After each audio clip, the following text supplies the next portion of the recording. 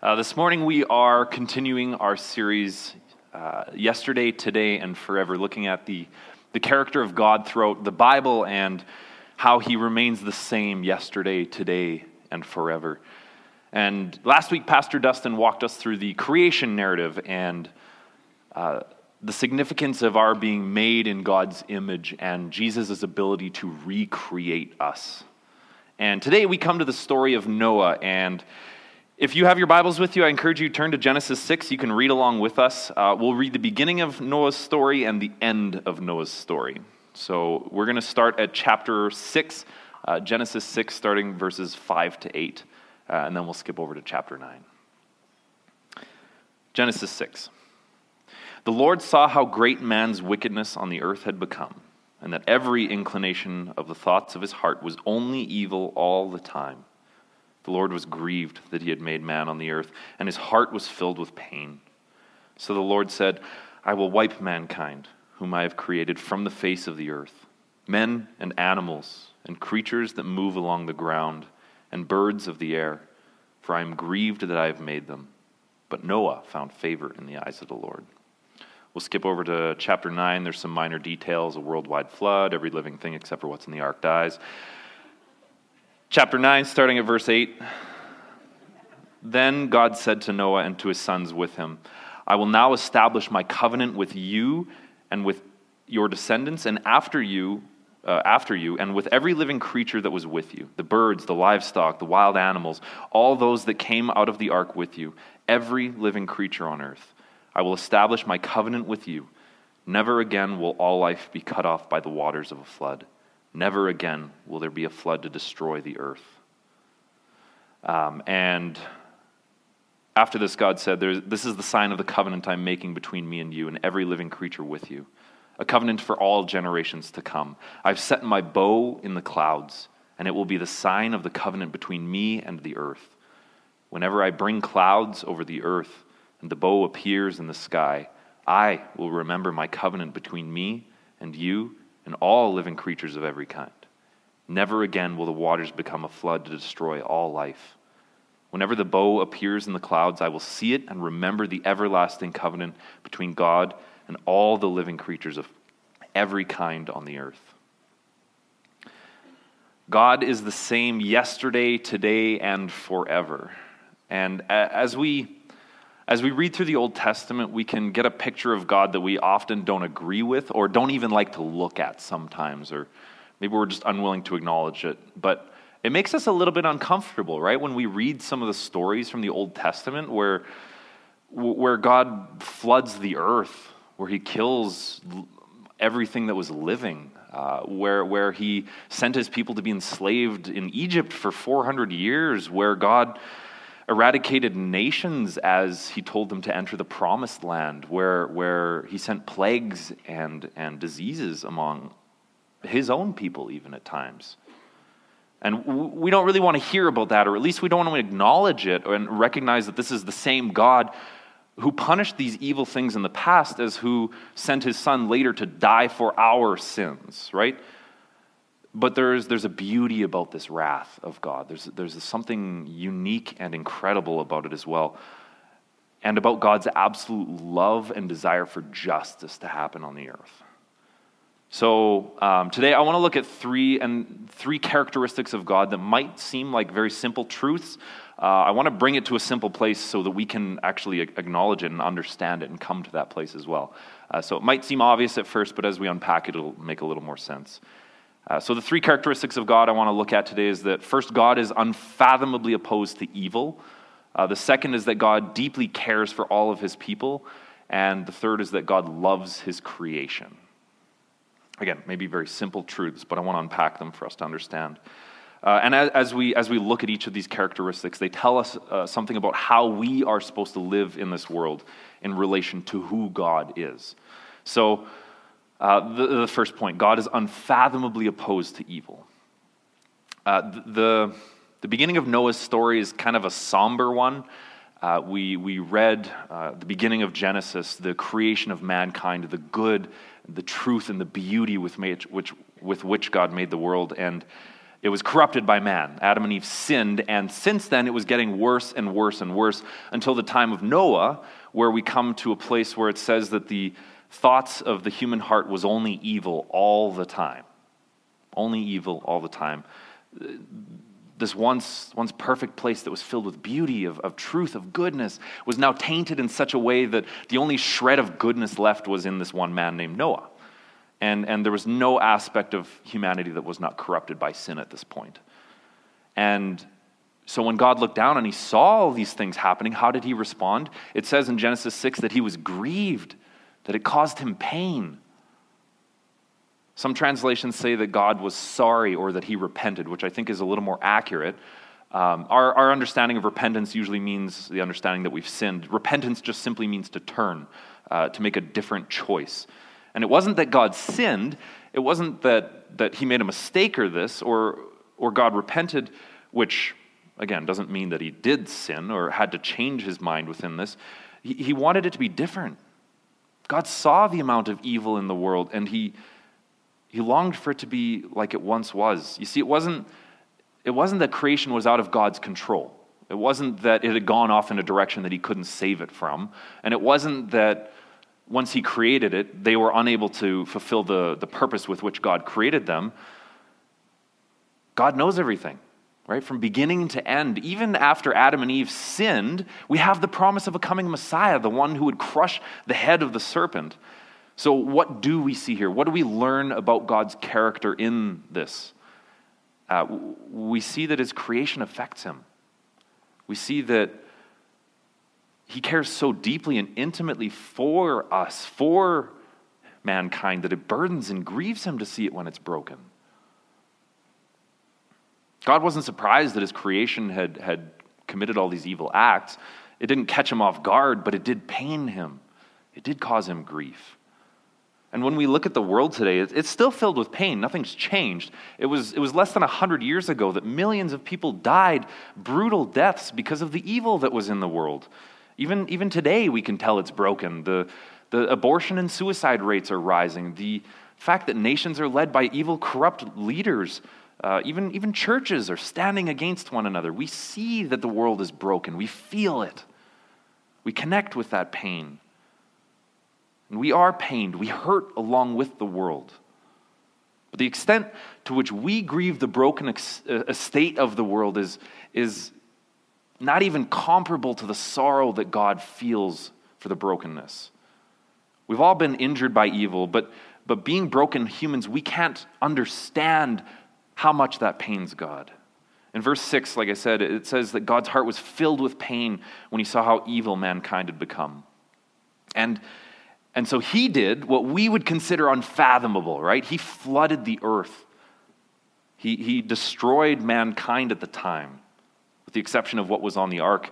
The God who offered and who would later offer his son as the payment for our brokenness at this point in time chose to carry out his wrath in this way. We can call it unfair. We can think that maybe we even would have been more gracious than God himself. We at that time would have showed more mercy than him, but we don't know that. We're not God. We're not in control of all of this. We gain a better understanding of God if we are willing to look past our own ability to see what's fair and what's unfair. We don't have the whole picture. We don't know what it was like, the evil at that time. We're not God. But we do see that only great love comes from great wrath.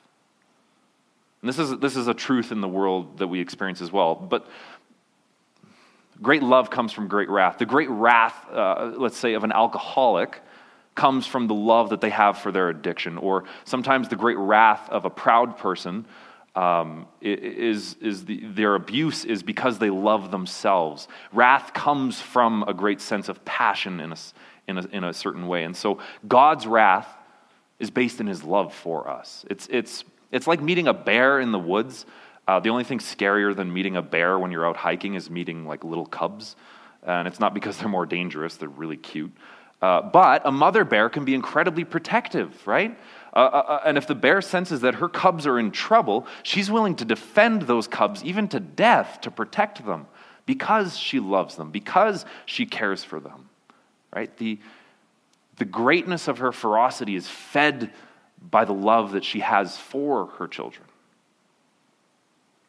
Yes, God is opposed to evil. Yes, he longs to see it different, longs to change it, but only because he's a God of great love. Only because he's one who can't stand to see the broken state of the world, one who longs to rid it of all mourning and death and pain and sorrow, one who feels the pain along with us. He's not an unfeeling God watching over us suffer. And if you think that God overlooks the brokenness of this world, if you think that he overlooks the state that you are currently in, or the things that you've experienced, then you don't see God in reality. You don't understand who he truly is.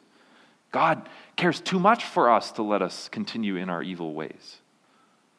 And at times he does take drastic measures which to us seem unfathomable, but it's because, again, we don't have the whole picture. We don't understand everything. He sacrifices his own child so that we could have a relationship with him. If we actually understand that, isn't that kind of insane? Isn't that kind of a ridiculous type of love? It gives us a better perspective of our own sin when we recognize how opposed to evil God truly is, though. Instead of facing the ugliness of our sin, usually we try to mask it. We'll cover it up. We'll lie about it. We'll even blame it on other people at times.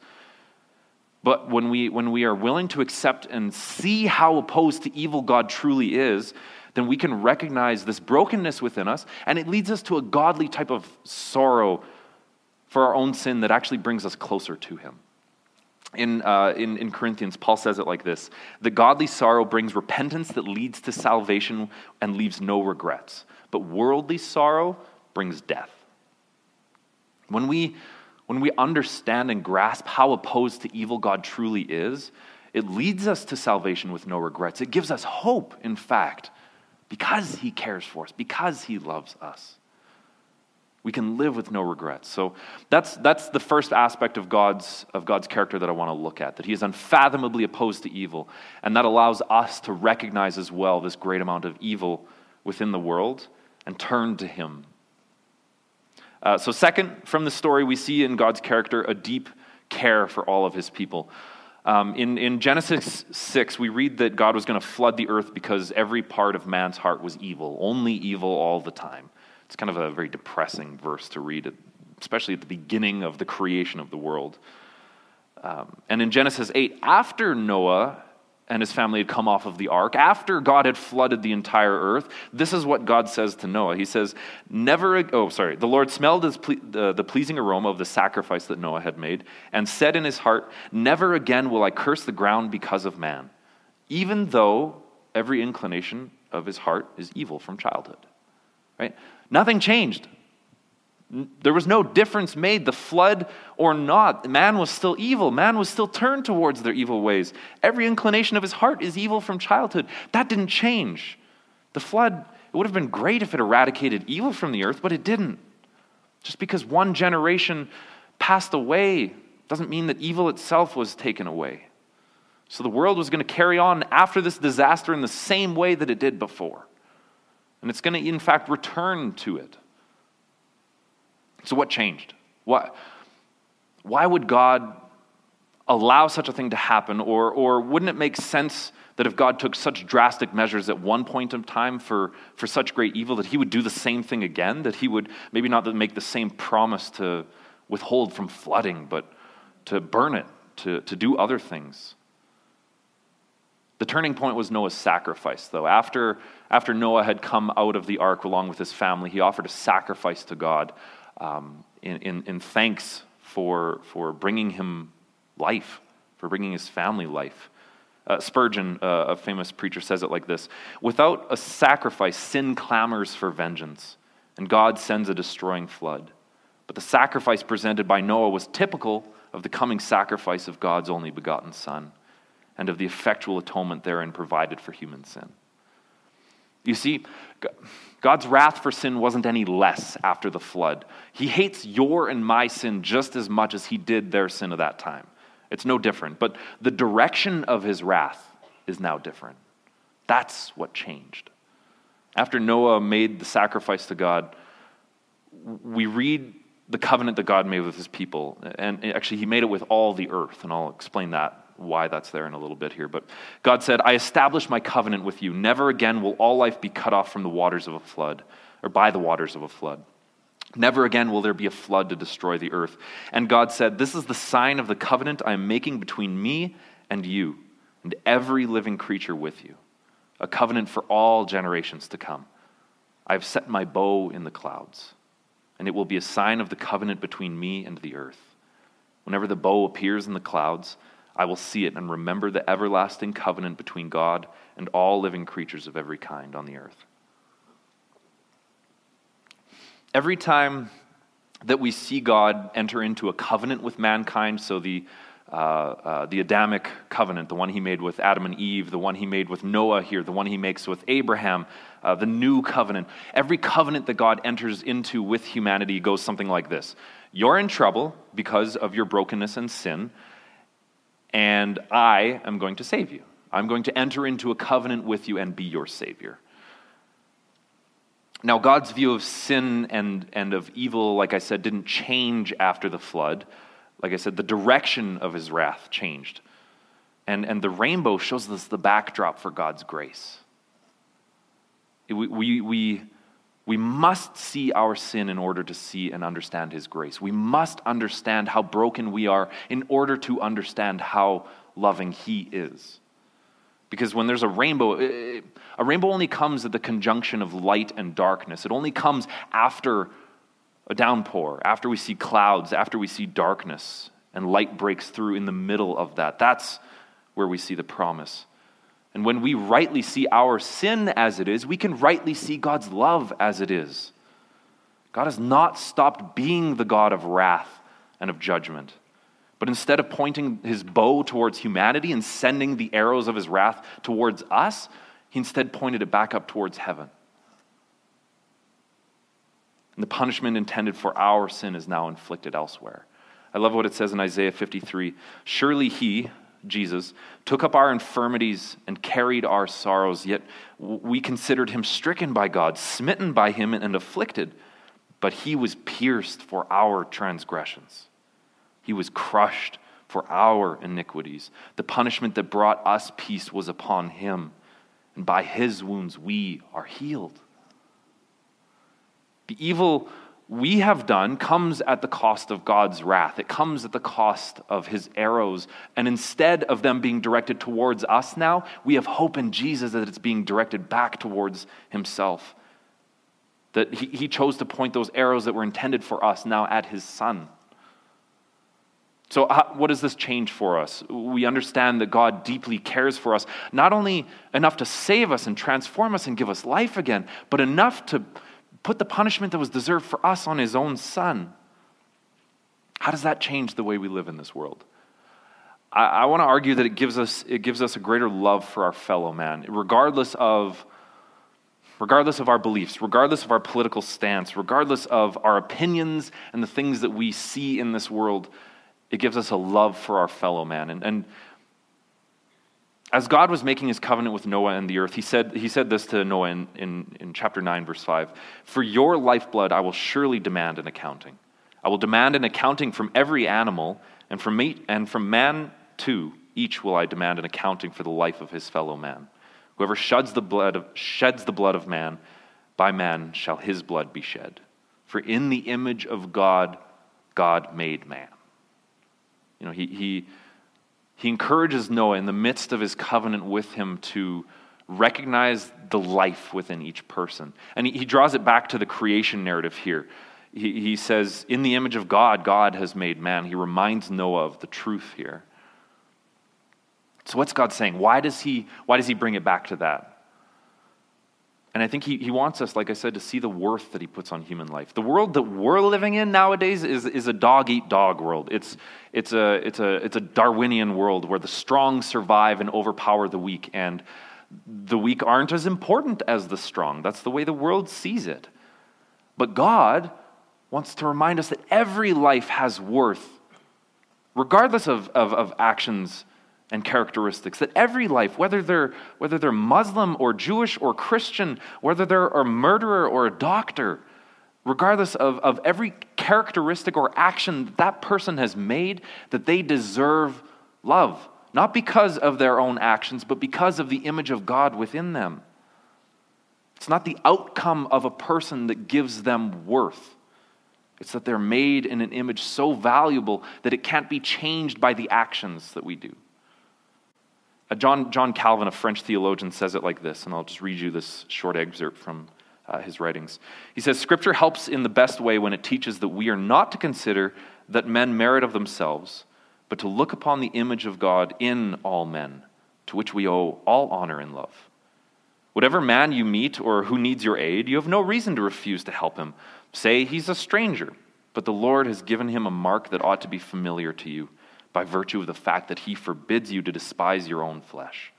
You might say he's contemptible and worthless, but the Lord shows him to be one to whom he has designed and given the beauty of his own image. Say that he does not deserve even the least effort for his sake, your least effort for his sake, but the image of God which recommends you to him is worthy of your giving yourself and all your possessions. Now, if he has not only deserved no good at your hand, but has also provoked you by unjust acts and curses, not even this is reason why you should cease to embrace him in love and perform duties of love on his behalf. You will say, he has deserved something very different of me. Yet what has the Lord deserved? While he bids you forgive this man for all the sins he has committed against you, he would truly have them charged against himself. Assuredly, there is but one way in which to achieve what is not merely difficult, but what is utterly against our own human nature: to love those who hate us, to repay their evil deeds with benefits, to return blessings for reproaches. It is that we remember not to consider all men's evil intentions, but to look upon the image of God within them, which cancels and effaces their transgressions, and with its beauty and dignity allures us to love and embrace them." God cares deeply for mankind. God loves deeply each one of the people that he has made, which in turn allows us to look past the actions, to look past the opinions and beliefs of a person, and to love them as they're created in the image of God.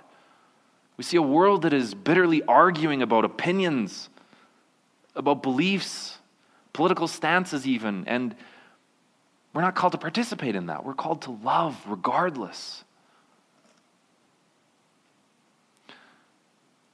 And that's the aspect that God wants us to understand. That we, as image bearers of God, can love freely those around us.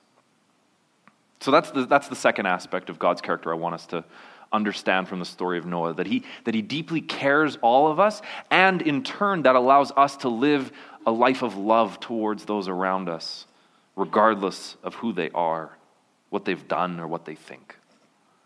Now, the third aspect of God's character I want to look at is that he loves all of his creation. This one's a little bit of a different point, but if you pay attention to the language here, not only when God was punishing the earth, but also in the promise and the actual enacted punishment, God punishes and restores, and restorations are pointed towards not only man, but the earth and every living creature. There's something noticeable here. In chapter 6, verse 7 of Genesis, after God decides to flood the earth, he says, "I will wipe mankind whom I have created from the face of the earth, men and animals, and creatures that move along the ground, and birds of the air, for I am grieved that I made them." And when God was establishing his covenant, it was also the promise to every living thing. "I now establish my covenant with you, your descendants, and every living creature that was with you." Why? Why does God, in this case, establish his covenant with more than just humanity, with the earth itself, in a sense? Why did God include his creation in both the punishments and the restoration? Because of our sin, right? Not the sin of the creatures. A bird isn't able to think. But it was the sin of mankind that exposed the world to brokenness. Sin not only destroys the person, but it destroys the things around us, right? Unthinking, unloving creatures who didn't know right from wrong were caught up in the punishment. Again, not because of their sin, but because of ours. Sin destroys a person and has a practical effect upon the earth and the things around us. And Romans 8 says that the whole of creation has been groaning as in the pains of childbirth right up to the present time, that it has been subjected to frustration and desires to be liberated from its bondage to decay. Our sin, the things that we do in this world that aren't in line with the purpose that God has created us for, it mars the world. It changes it. It decays it. This has been happening since the beginning of time. But God is committed to renewing the world. God cares intensely for his creation, and we ought to as well. As his humans, we ought to recognize the beauty of the nature he created that points us back towards him. Psalm 19 tells us that the heavens declare the glory of God. The skies proclaim the work of his hands. Day after day they pour forth speech. Night after night they display knowledge. There is no speech or language where their voice is not heard. Psalm 96 says that when Christ returns, when he comes back to restore all things, then the earth will be glad. Let the sea resound in all that is in it. Let the fields be jubilant and everything in them. Then all of the trees of the forest will sing for joy. What are these psalms saying? Because a tree can't sing as much as a field can be jubilant, right? Since the beginning of creation, all of God's works have been pointing us towards him by simply being. All of his creation has been pointing us back towards God, not by doing anything specifically, but by being themselves. A tree fulfills its purpose in glorifying God by growing roots, by spreading out, by branching out, by doing as it was created to do.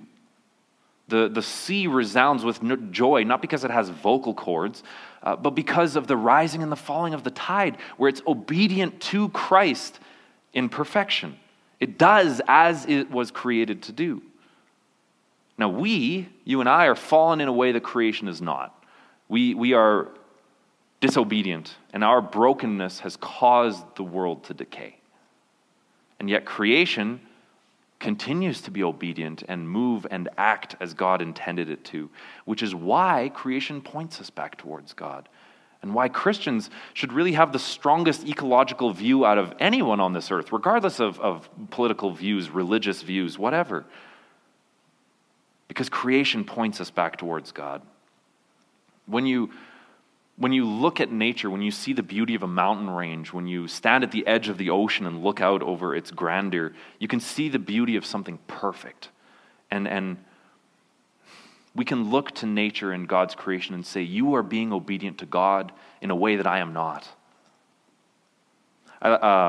If you've ever read The Weight of Glory by C.S. Lewis, it's a fantastic book, but he puts this view of nature like this. We want something in which can hardly be put into words. We want to be united with the beauty that we see in nature, but all the leaves of the New Testament are rustling with the rumor that we will get in. When human souls have become as perfect in voluntary obedience as the inanimate creation is in its lifeless obedience to Christ, then they will put on its glory, or rather the greater glory of which nature is only the first sketch. Do you see what Lewis is trying to say here? He's saying that when we look to the beauty of nature, when we look to the mountains and the trees and the sea and the flowers, we see something in perfect obedience to Christ, and we can long for that. We hope to say, or we long to say, I hope to catch up with you someday. I hope to be like you in glorifying God. If one day we can be as obedient to Jesus as nature is, then we will shine with the glory God intended us to, or rather, the glory that will one day be, because this is just the first sketch. And we can look forward to this now. This is the hope that we have. In this broken world, there's decay, but we still see immense beauty. There is brokenness. Every aspect of humanity, of creation, of the earth itself is tainted and broken by sin. But we still catch glimpses of beauty. We still catch glimpses of perfection, of things in obedience to Christ in perfection. Imagine the beauty of the new heavens and the new earth uncorrupted by sin. One day we will praise God along with all of creation. So how does this affect us now? How does this understanding that God loves his creation, change the way we live now. It should give us, like I said, an ecological view of the world. It should give us an understanding of the world where we desire to take care of it because it points us back towards God. Not that we should rule over it unwisely and break things and rule over it in a way that's going to destroy and make it worse, but to be good stewards of that which points us back towards God. If God so loved the world that he was willing to sacrifice his son in order to restore it and to bring it back into perfection one day, then we ought to care for it too. We ought to care for the things that he cares for. God loves his creation. He deeply cares for you and for me, and he is unfathomably opposed to our evil, to the evil in this world, and longs to see it recreated and transformed, which is why he sent Jesus. And because he is like this, we too can see our sin for what it really is and see the worth of every person and treat them with love regardless of how we want to treat them or feel like we ought to treat them sometimes. I want to end with this. We are free to love and steward well with the hope that we too one day will be renewed in glory and will praise our Maker alongside all of his creation. Let's pray. Father, you are good. We thank you that you are faithful to restoring your creation. We thank you that all of creation sings praises to you, points us to you. And Father, we thank you that if we withhold those praises, that even the rocks will cry out to you, proclaiming your glory and truth. I ask for each one of us that you give us a better understanding of who you are, that you give us a better understanding of how to love those around us, especially when it's difficult and we don't agree with them, or even when they're hurting us, Father. Help us to see your image in man and to love them. And help us to see and respect the beauty in nature that you've created and to respond and be good stewards of that as well. But Father, we recognize our great need for you. We ask for your help to do this because it's only through you that we can. So Father, we thank you for your faithfulness to us. In your name.